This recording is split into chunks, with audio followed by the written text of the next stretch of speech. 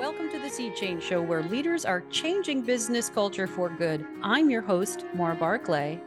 If you are a new listener, thank you so much for finding us, and you did not find us by accident. Please take a moment to hit that plus sign, hit subscribe. Seriously, I am always amazed at the caliber of people who say yes to this show. I mean, it's incredible.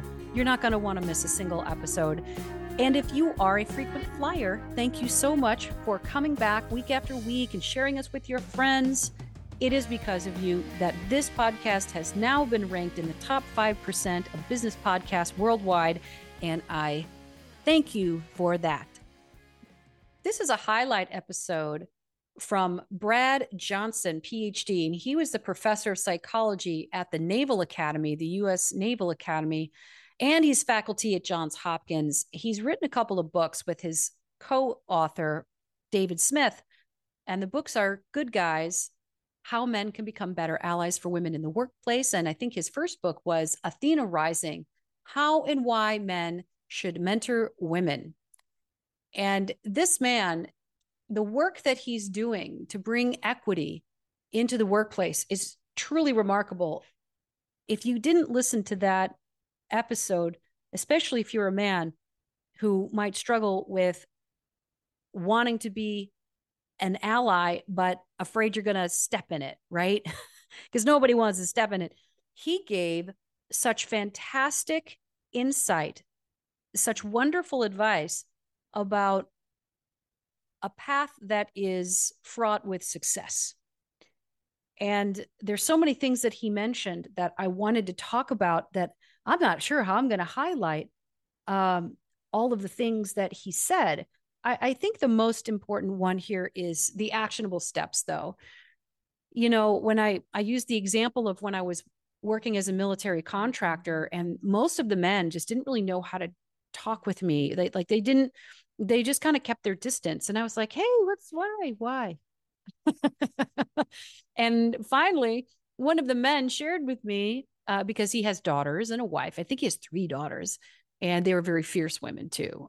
So he knew how to work with women who are leaders and strong.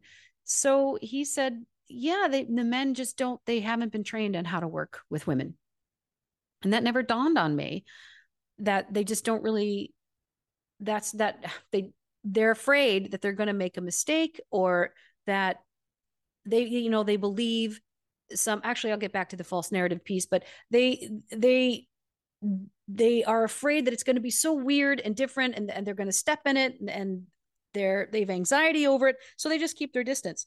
And Brad brought up this phenomena. I didn't realize how much anxiety men have with working with women if they've never worked with a lot of women, especially in a particular role like leadership. And the thing that he suggested, number one, is exposure therapy. As a clinical psychologist, this is a completely apropos. Exposure therapy just means very gentle, easy, secure, low risk, low stakes interactions in public places where the boundaries are very clear. And like you take someone, there's a female colleague that you really believe in. And by the way, go back and listen to that episode, because he makes this perfect recommendation about a way to just broach the subject of being supportive. And you don't come out and say, hey, I'd like to mentor you, because there's no context for it. So this exposure therapy creates context for a well-boundaried, completely productive professional relationship, whereby you can actually come together, bring your unique skill set, experiences, and talent together. And that's what makes tremendous decision-making and smart strategic business direction, is men and women together. And in order to leverage all the talent in the room, number one, You got to be able to invite new people. And if you're afraid of a particular kind of person, I believe it's called gynophobia, is the fear of women. It's going to interfere with your ability to take the business to the next level, to innovate. So this exposure therapy helps quell some of the anxiety that men feel that they can't work with women because they're going to do something that's going to get them in trouble. And when you do something, when you I think he calls this an ask for an ask as well. When you do something as what I call low calorie, as just having a meeting in a public place, just to get to know somebody for the purposes of supporting them in the workplace and learning more about their goals. I mean, this is what mentorship is. And it's completely possible to be equivalents as people, even if the man is in a position of power. I mean, there's that professional dynamic, but if you think of it in terms of experience versus value, and let me be clear about that. So it's a level playing field, a person talking to a person, because people are just who they are. But when you're talking about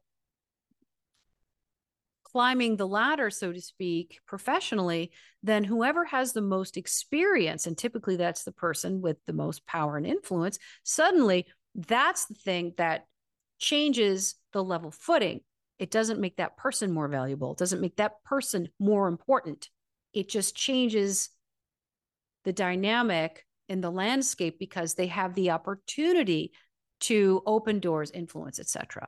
So if you can think about leadership in those terms, it really changes the dynamic. You're not more valuable than me.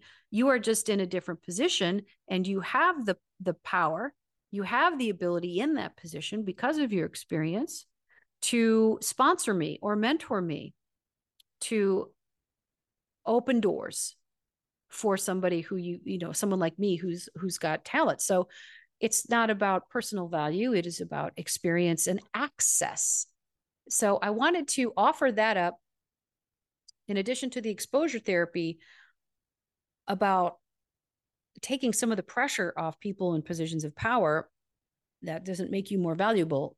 It just makes you have a greater influence. So that was a piece of what really impressed me about Brad Johnson's episode, was this exposure therapy and helping men, giving them tools that are really doable to not only conquer their anxiety, but to interrupt bad behaviors, or I wouldn't necessarily call them bad behaviors, but destructive behaviors like sexist jokes, racist jokes. The people who do that know that they're wrong. They know that it's creating toxicity in their culture. They know it. And they also don't want to do anything about it because it's easy. It's really about easy. So they want to make sure everybody else is on board and that they're not going to be challenged. And so they do it out in the open with people that they know they can get away with it. And the moment they are disrupted, it changes everything. In some ways, it's similar, not a direct equivalent, obviously, but it's similar to the bully that likes to push you up against the lockers and steal your lunch money. And the moment you push back and the bully realizes it's going to be work, then they stop doing it. And I don't want anyone to feel like they don't belong, including people who are making everybody else uncomfortable. Not everybody is going, those people may not be willing to do the work and make the changes needed to work in the 21st century. They might just need to retire, and that's okay. But for those who just need some pushback and need to be held to account, like, hey, that's not what we do here anymore. Or this needs to be, and that can happen in the moment or in private. That's a conversation that definitely needs to happen. So if you are listening to this show and you are one of the people who knows that a conversation like that, a pattern interrupt like that needs to happen, whether you're male or female, what Brad Johnson recommends is a carefrontation. I love this word, carefrontation. I describe it in my vernacular as a direct, compassionate conversation where there's no blame, there's no shame, there's no judgment of the person, but there is discernment of the behavior. And I think that's a very important distinction to make. We're not judging the person, we're not judging their character. We are discerning the behavior, and it is not productive. It is counterproductive. In fact, it's destructive, and it's a risk, it's a liability in any company. Now that I've got my feet firmly planted in HR, that behavior is a massive liability. And any company that has people in it that are speaking that way, that have those beliefs and are touting them at work, those people are going to open you up for big problems. So the bad behavior needs to be addressed immediately. That is the main point I wanted to make with this highlight, the carefrontation. And this goes not just for interrupting the pattern of misogynist or racist behavior. This goes for everything, everywhere, all the time. All of us have the opportunity to be active bystanders and active allies in every situation all the time. And Brad talked about bystander paralysis. And at the 3-second mark, after you've seen something and you know how you see something and you recognize, oh, crap, this bad behavior just turned me into a bystander. I didn't want it, but here I am. And you freeze and your eyes get big and a little voice in your head says, did I just see that? Did that really just happen? There's a moment of surrealness. It gets really uncomfortable. You get that feeling in your body like, oh no, oh no, oh no, it's happening. It happened. It happened in front of me. You get that paralysis. Everything I just said happens instantaneously. It feels like you've been standing there for about an hour, but all of that just happened in a fraction of a second. It's called tachypsychia. Everything slows down. If you're experiencing tachypsychia, when the world seems to slow to a dreamlike crawl, guess what? You're in it. You are in it, whether or not you want to be. And then you get to decide who you are. Are you a courageous person? Are you someone who has the courage to stand up and say, and not every situation is going to be warrant an immediate, in the moment pattern interrupt. Some of them might require, if your personal safety is at risk, then you back away slowly, call 911, whatever you got to do. But in a workplace, you might need to confront, have a carefront someone in a closed door meeting, and just let them know, hey, I care about you. I don't think you meant to hurt anybody's feelings, but here's how it's perceived. I know your intention is innocent, but here's how it's perceived. And that's one way to do it.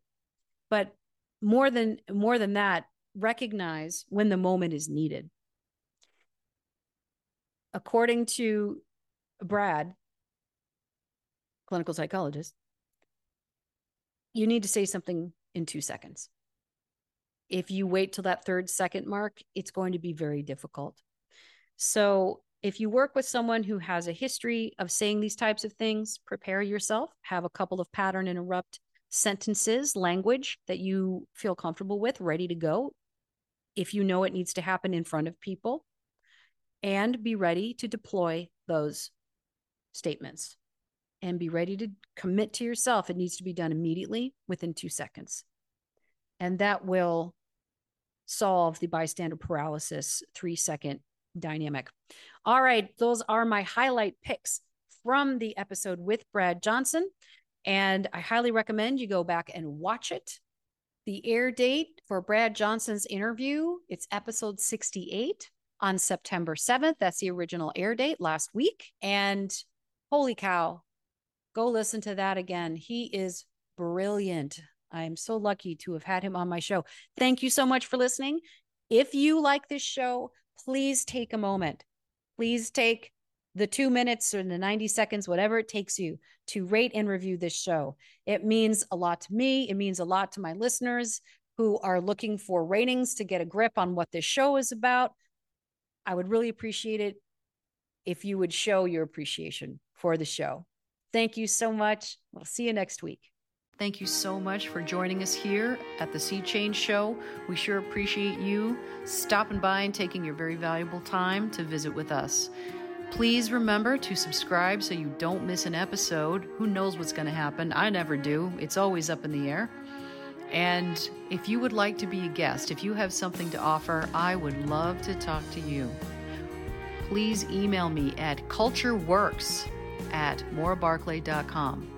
And that's MauraBarclay.com. I would love to talk with you. And if you have someone who you think would be a good fit for this show, please reach out to me and connect me. I want to keep celebrating and amplifying as many of these voices as possible. Thanks again, and we'll see you next week.